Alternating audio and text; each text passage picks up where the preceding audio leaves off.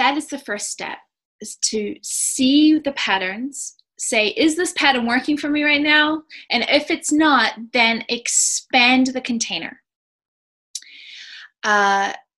Expanding the container allows there to be possibility and breath. And in the realm of possibility, there is the divine. And when that spark of the divine, of possibility beyond what you know, comes into a direct experience, you start to experience Dharma.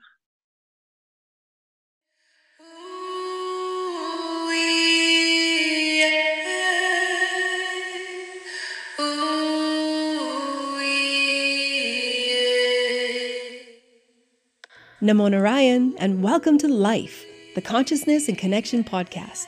We are coming to you from the beautiful Ishtadev Niwas Ashram in the Purcell Mountains of British Columbia, Canada, within the unceded territory of the Ktunaxa Nation. In this podcast, we will be offering you discussions and down-to-earth practical tools to inspire you to live and embody your fullest potential. And now, allow me to introduce your host and guide, Sannyasi Shivani. Here at Niwas, she is the spiritual director and head teacher. She is an accomplished artist, writer, inspirational speaker, and karma sannyasin. She guides through foundations of love, service, and connection to Gaia. She has traveled the world speaking and teaching techniques and esoteric anatomy that can be used in daily life. If you are seeking to bring greater meaning to your life and the world around you, elevate your consciousness, and build connection, this podcast is for you.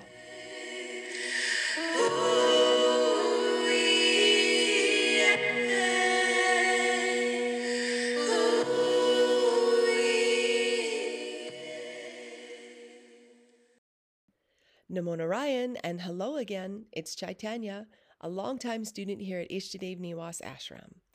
What if we could experience this earth as the animals do, totally in the moment? And what if we could experience this earth totally in the moment from a place of trust and unconditional love, feeling completely supported? What if there is a whole perception out there of living in the moment, feeling fully supported, fully in trust, and fully in love? What would be the possibilities?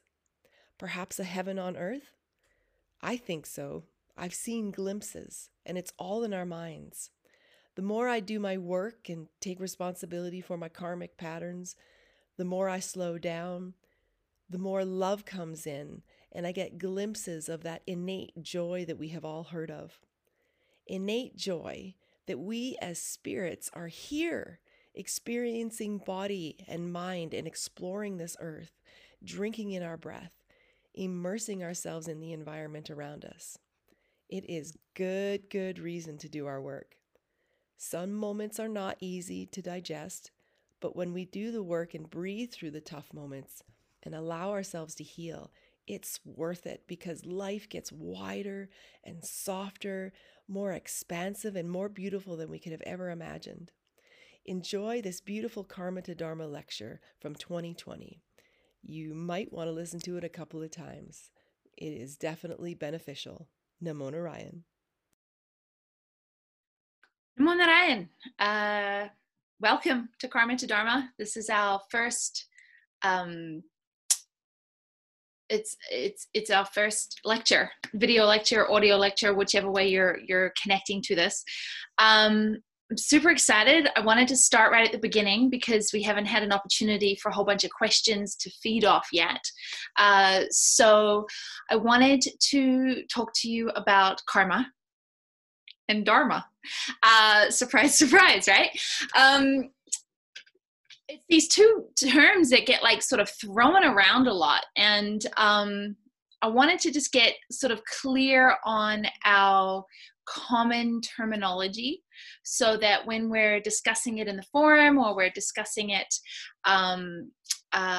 together, if you're here this year at Niwas, that we can be on the same page, basically. Okay. And of course, if this lecture stimulates conversation and questions on the forum, I want to hear from you, so that we can address them, so that we can let it build forward. Um, okay, so karma, cause and effect. Uh, you can't get away from karma. Okay, you've got karma coming from three different places. You've got karma from past lives, right? Your soul's past lives, and the karmas that are coming down these pipelines, um, you can't get away from. But what you can do is, in this moment, right here, as they're coming down the pipeline, your response to that is either going to digest and diminish the karma, or it's going to perpetuate the cycle of the karma. And so this moment is our most empowered opportunity, is right here, right now, this one. um, and we can't do anything about what's coming down the pipeline. We can't, I mean, there are frequencies of souls like Shuswamiji and that can manipulate karma and take somebody's karma, but it always has to be digested. If you receive the grace from a Mahatma where they have taken some of your karma, they are going to have to digest that karma. It may come through them in a like there's a story of Alma, and this guy wanted to try and kill her, and so he put some poison in some milk, and of course it's a very auspicious thing to offer a Mahatma a glass of milk for their nourishment. And of course Alma, being omnipresent and omnipotent, knew that there was poison in this milk, and the poison would have killed her. But of course her frequency, she took it as not to reject the man, because the divine will never reject uh, what is being offered. It's just going to create karma. So she took it and she drank it, but instead of it killing her, she just got this like crazy fever and got really, really sick for a while, and then recovered. So the Mahatmas, they're able to digest karma at a frequency where you get a cold instead of the flu. You get laryngitis instead of throat cancer. Like they still have to digest the karmas, but they don't necessarily, because they're not identified with it. It doesn't take hold and take over their reality like it would do in our reality, because we're so identified to the practices, to the karma, to the actions. So we have karma from our past lives. We have karma from the land where we live. So right now have left my New Zealand karma, and I am now digesting the karma of living in Canada in the Tanaha territory, and the karma of our families. Right? I mean, we all know, we can all look at the generations before us of our parents, our grandparents, our great grandparents, and we can see patterns of patterns and traits that go from one to the other, whether it's the shadow of, alcoholism or abuse or suffering or mental health or anything like that, or illnesses, heart attacks, breast cancer, these things that have been proven to be genetically passed down, or whether it's a love of food, or a kindness, or an affiliation for bird watching, or, we have these things that get passed down from one to another, and those are our family karmas. So it's these three different pies that we have, that we are in this lifetime needing to digest. If we don't digest it, it will go to the next lifetime or to the next person in the generation. So it's 7 generations forward and 7 generations back, or 7 lifetimes back and 7 lifetimes forward. We need to take responsibility for our life right now, this life. And in taking responsibility for where we're at in our process of refinement and of realization and of fulfillment as souls having a human experience, we become incredibly empowered to choose, right?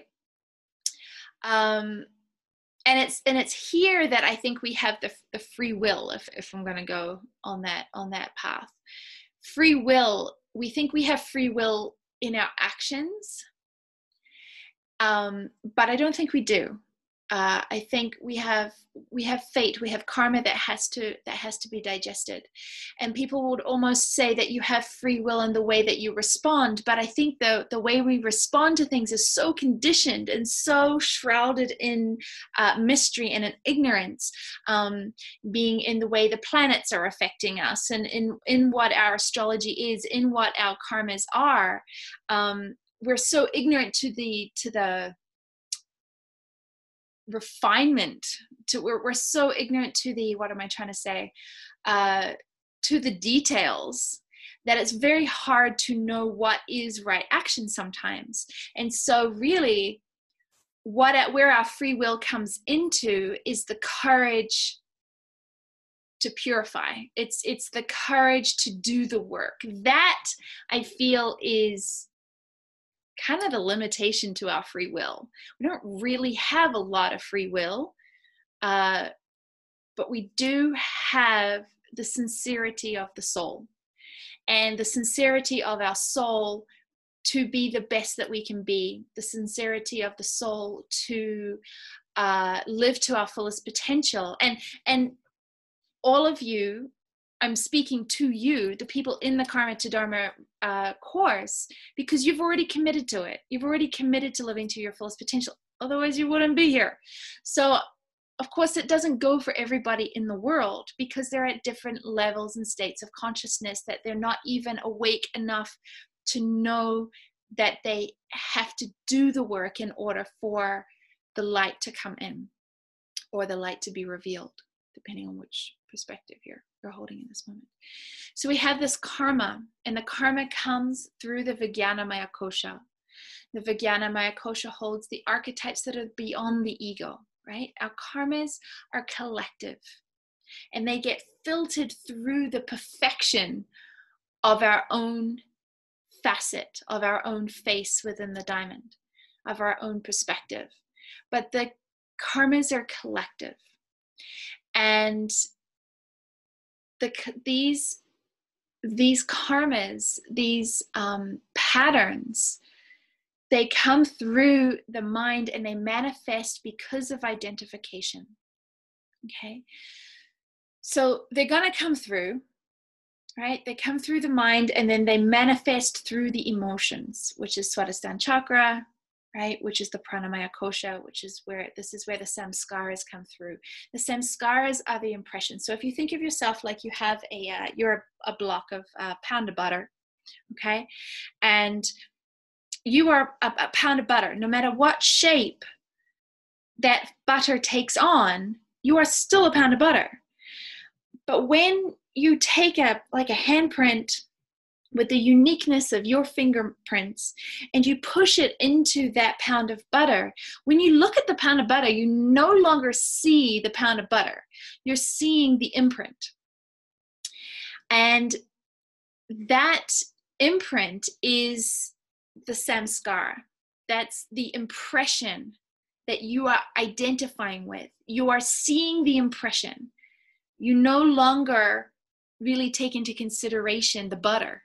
You're taking into consideration the shape, the depth, the solidity of the impression. And then you create a belief about it. That is Shivani's handprint.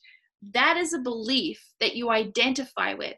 Now the impulse, or the vasana, is the drive or the desire to prove that samskara correct, which means you're innately going to want to put your hand over that imprint to see if your hand fits, or I will put my hand on it to confirm that that is my handprint. That impulse to prove a samskara to be true rather than to be an opinion or something temporary, that impulse creates more karma. Because that impulse has been identified with a belief. So when we start to want to come from out of this perpetual tornado of karma, right? Cause and effect, cause and effect, cause and effect. Identification with the emotion and tracing that emotion to the belief is the main practice. Okay, so you experience something in your day. The experience makes you feel really good. You get some great news, something fun's going to happen. You get all elated, right? The identification with that, with your elatedness, I don't know if that's even a word, but your identification with that high, right? And how you let that propel your actions, that is creating karma, because what comes up must come down. Similarly, when you have some bad news or something that is not pleasant comes into your awareness, or you experience something that's not pleasant, the emotion that you identify with, you're grumpy, you're sad, you're angry, and then the words that you speak from that energy, and then all that propulsion, that identification with the emotion also creates karma. So we always, always, always, always, when we're looking to do this work, have to see where in our life we are going from negative, which is identification with the down, to the positive, which is identification with the up, to the neutral, which is the transcending of the identification of the dualistic state. That does not mean that you do not experience sadness or anger. It does not mean that you don't experience joy or elation. What it does mean that in the moment of those experiences, not in hindsight, because hindsight's 2020, but in the moment of those experiences, you have enough breath, enough pause, enough sattva to witness the emotion instead of identifying with it. And witnessing the emotion allows it to move through without getting whipped around for another experience of it. Okay? And that disempowers the force of the action. And when you disempower a force going in one direction, it doesn't have enough force to come back and slap you in the other direction. So you've shifted the karmic perpetuation of cause and effect. So we practice this in ashram in Karma Yoga, where we're experiencing our actions, but without the identification of the fruits of those actions. So we're like full heart, full engagement, full effort to do the very best that we can, but we're not expecting, we're not identified with a fruit, right? And it goes both ways.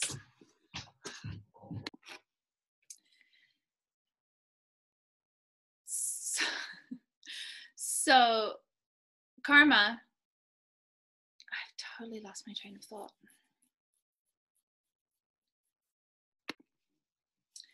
Sorry about that. That would have been the child trying to walk through the lecture after being asked not to walk through the house while I'm trying to record this. And that would bring up a specific emotion in me, which would create a specific belief that would create the karma. Nobody's above it, people. Nobody's above it. So we're practicing karma yoga in the ashram so that we can experience being fully engaged and fully participatory in the human experience without the identification with the actions, without the identification of the emotions that come up while we're in action. And that empowers us to start to bring these skills out into the world. It's really hard. It's a skill, it's a practice, it's a science, because our egos are so wrapped up in our actions And it's our ego's desires that creates the karma. Remember, Swadhisthana chakra is where the desires come through.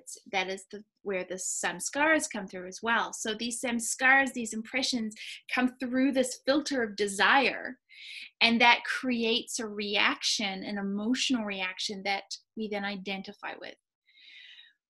So this is the karma, right? The karma is the cause and effect. The samskara is the impression. The vasana is the impulse to prove the samskara to be true, rather than it being an opinion, right? So think of some hardcore beliefs you have, right? What's a belief that you have?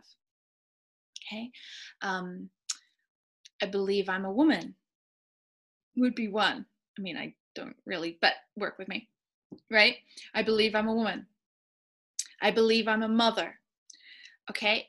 The belief, what if that was an opinion rather than a belief?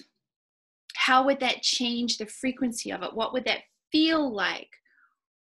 What would that create? What experience would that create in you if you looked at some of these beliefs? I'm a healer.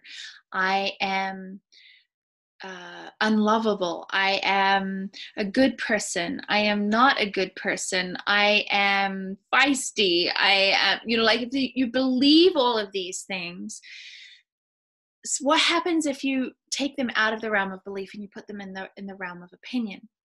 You get a bigger container. And that is the first step, is to see the patterns, say, is this pattern working for me right now? And if it's not, then expand the container. Expanding the container allows there to be possibility and breath. And in the realm of possibility, there is the divine. And when that spark of the divine, of possibility beyond what you know, comes into a direct experience, you start to experience Dharma. Now, there's some beautiful quotes that I have of Swami Naranjan that I want to share with you about Dharma. Okay. Dharma is the constant effort to channel divine energy into our lives. Okay. This is the process of Dharma. Constant effort to channel divine energy into our lives. So we're taking this dualistic human experience and we're constantly wanting to bring in the frequency of the divine. Now, how do we do this? Well, one of the main ways that we practice it, that we teach it, that we live it here at Niwas is, of course, mantra, right? Is a constant awareness. Because if you have that constant awareness on the divine of the frequency of Sanskrit, which is the possibility, you don't come into reaction with the experience in this moment. The mind's energy that is diverted out of identification, which stops the reaction, comes into response. And response can have the quality of dharma. Reaction has the quality of karma. So we're wanting to create space, we're wanting to create possibility, we're wanting to create a thread of divine awareness through every moment of every day.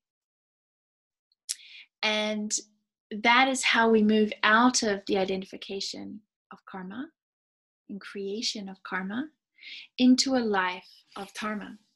There's a Sufi saying, love saying that. If you shake a flower, the vibrations are felt by the furthest star. If you shake a flower, the vibrations are felt by the furthest star. And this, of course, comes into the teaching of Atma Bhav, which is the divine law of Dharma, is that everything is part of a whole. Nothing is separated from the whole. So we need to expand through the gunas, the qualities from karma into dharma. Now, what does that look like? The innate quality of tamas, or inertia, in relation to karma and dharma, is that tamas wants to be superior. Okay, it wants to be superior over animals, wants to be superior over other humans. It thinks the world revolves around it. It's narcissistic, and that's the nature of tamas, right? I mean, I'm sure you can think of people in our culture that have this perspective on life, that they are superior, that they are above the law, that they're above the common people, that they're above other cultures, that they're above, this is tamasic. Okay, this is adharmic. Adharmic means not in dharma. Okay, but you can only come into dharma once you can see adharmic, right? So in the adharma, it's also part of the whole. Okay, because if you think you're above adharma, you're just back in the tamasic of being superior to the tamas. We're not superior to the tamas. Okay. The nature of rajas in relation to this is dominance, right? Is to have power over. The practices of farming is very domineering, right? It's your kid can stay, your kid can't. This is bred here, this is not bred here. It's very, you're dominated. You're not coexisting. That has been the nature of our human experience with nature. Is we're dominant. We will take the trees if we want them. We will take the minerals from the ground if we want them. We're dominant over nature to a fault. And so this is the rajasic nature. The sattvic nature of dharma is to recognize your place in a bigger picture. You might not have the big picture, but just the awareness of the understanding that you are part of a bigger picture, that the person next to you is part of a bigger picture, is that expansion, is that expanding the container, that everybody has their place and everybody is moving through their cycles of karma and of identification, and that it's all perfect for the collective ascension of consciousness. Okay.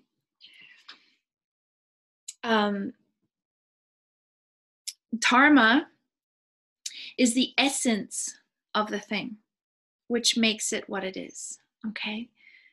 Dharma is the essence of the thing that makes it what it is. So if you look at that in terms of the elements, right?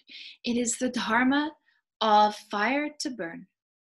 It is the dharma of water to flow. It is the dharma of a scorpion to sting.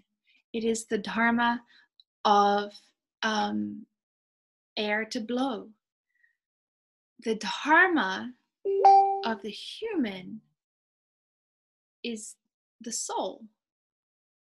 Okay, so the dharma of the human is the soul. And there's a quote from Swami Shivananda that says, "Dharma is that which leads you to the path of perfection and glory. It brings as its consequence happiness both in this world and in the next. Dharma is that which helps you have direct communion with the Lord. If you transgress, it will kill you. If you protect it, it will protect you. It is your sole companion after death and sole refuge of humanity." That is from Swami Shivananda. Okay, so Dharma is the great irrevocable law which binds us together And dharma is birthed from satya, which means truth. Okay, so karma is born out of ignorance, and dharma is born out of truth. Okay, so the dharma is our connection to the essence from within the worldly dimension. Okay, dharma is our connection to the essence of nature, of our innate being, from within the worldly dimension. And I say that because if you, the dharma of fire is to burn, but the tattva of fire, which transcends this worldly dimension, the tattva of fire does not burn, it transforms, right? So dharma is within this worldly dimension, but it's the connection to the essence or to the immortal or to the transcendent nature from within this worldly experience. Okay. Anything that is dharmic leads you to realization of your fullest potential, of living a life that transcends the duality of raga deshwa, likes and dislikes, pain and joy, transcends these things. That is the home of realization. And dharma is anything that gets you closer to that.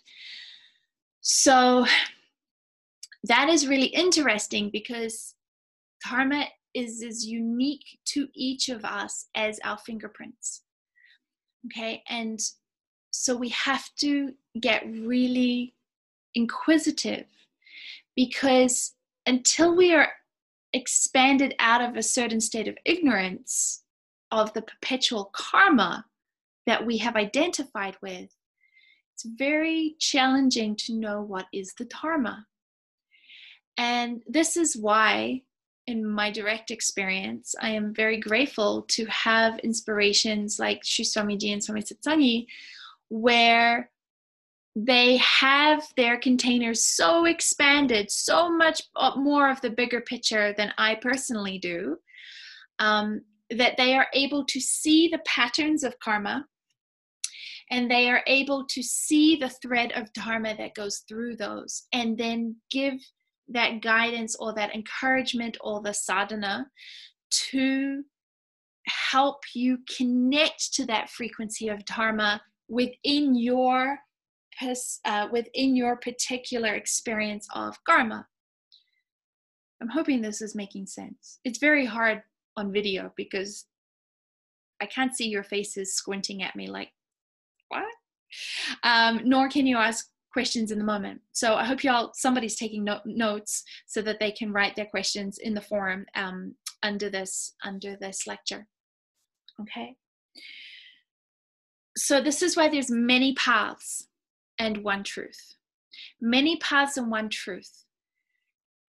There is a difference to me between many paths and one truth and a free-for-all when it comes to spiritual living. And the reason for that is because a lot of times when we are declaring, well, this is my dharma, this is my dharma, this is my dharma, and it may be, and I trust the map of the last 5,000 years, because our consciousness, our souls are not different now to when they were 5,000 years ago. Consciousness as a whole is not different. So the map that has been brought forth in the Vedas by the rishis is more of what I would trust and bounce my experience off when trying to discern my own dharma than me just feeling like this is the best thing for me. because the feeling of that this is the best thing for you sometimes is born out of desire. And sometimes the desire can be very tricky as to whether it's protecting you within a wound or liberating you. And this is the process of unfurling inside of us. And this is why people who want a spiritual life, we all need teachers, we all need guides, and eventually, hopefully, we all need a guru. And no, I understand that in the traditional sense of the word guru, you can have a guru is a teacher. I do not personally prescribe. When I say guru, I do not mean teacher. I mean a being that has an expanded level of awareness, that can see the karmas and can guide to that level of development. Not a teacher who, like myself, who knows the teachings but does not have that expanded state of awareness like Swami Satsanga or Swami Naranjan does. To me, there is a difference between a teacher and a guru. I do understand that in the Indian sense of the word guru, it can also refer to any kind of teacher. But for the purpose of Karma to Dharma and anything to do with Niwas and anything to do with me, let's just go with guru is enlightened, teacher is holding the teachings. And is still human, right? So Dharma is the thread and the essence of who you are. Dharma is that frequency of your connection to the divine. And so Karma to Dharma is in the next 9 months. I'm really interested in the ways you're going to be able to directly experience, not just learn, but experience bringing more consciously that thread of the divine through your everyday life, so that you can start expanding that container out of reaction and bringing it into response, coming from the response into the non-identification with your reality, while still being fully participatory within your reality. And it's such this dance that becomes life.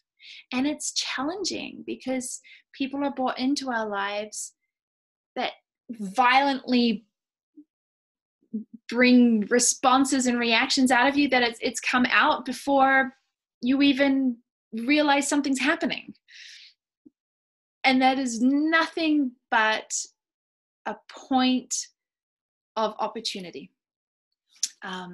Those moments where you react feverishly is the point of opportunity for growth. And that's all I want to see.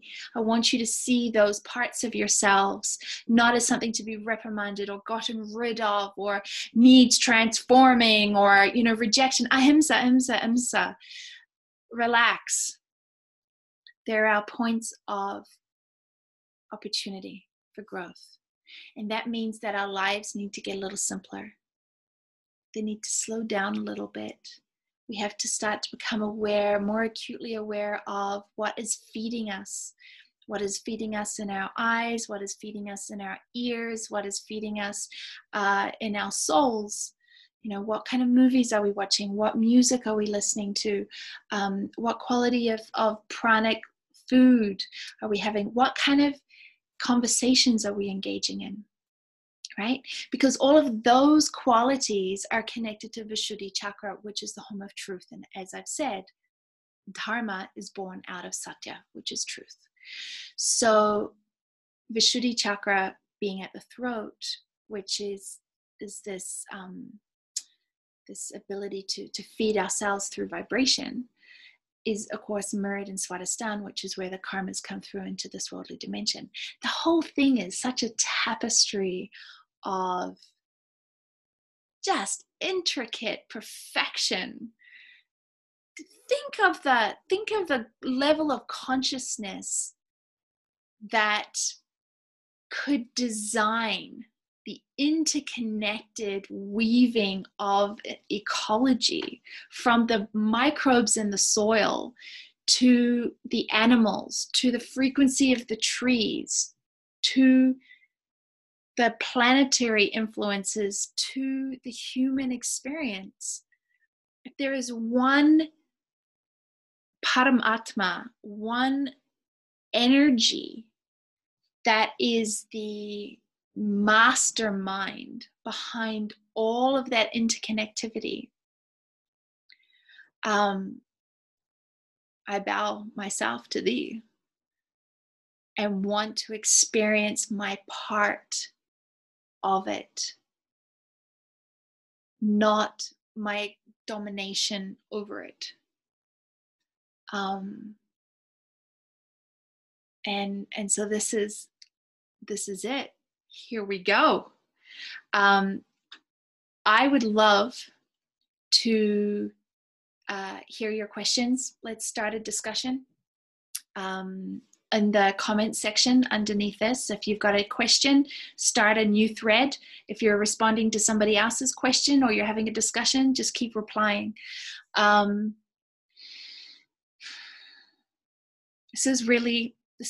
really excited. This is a dream come true to share with all of you this fierce commitment to a divine life within our crazy Western world. Come on, Narayan. Here we go.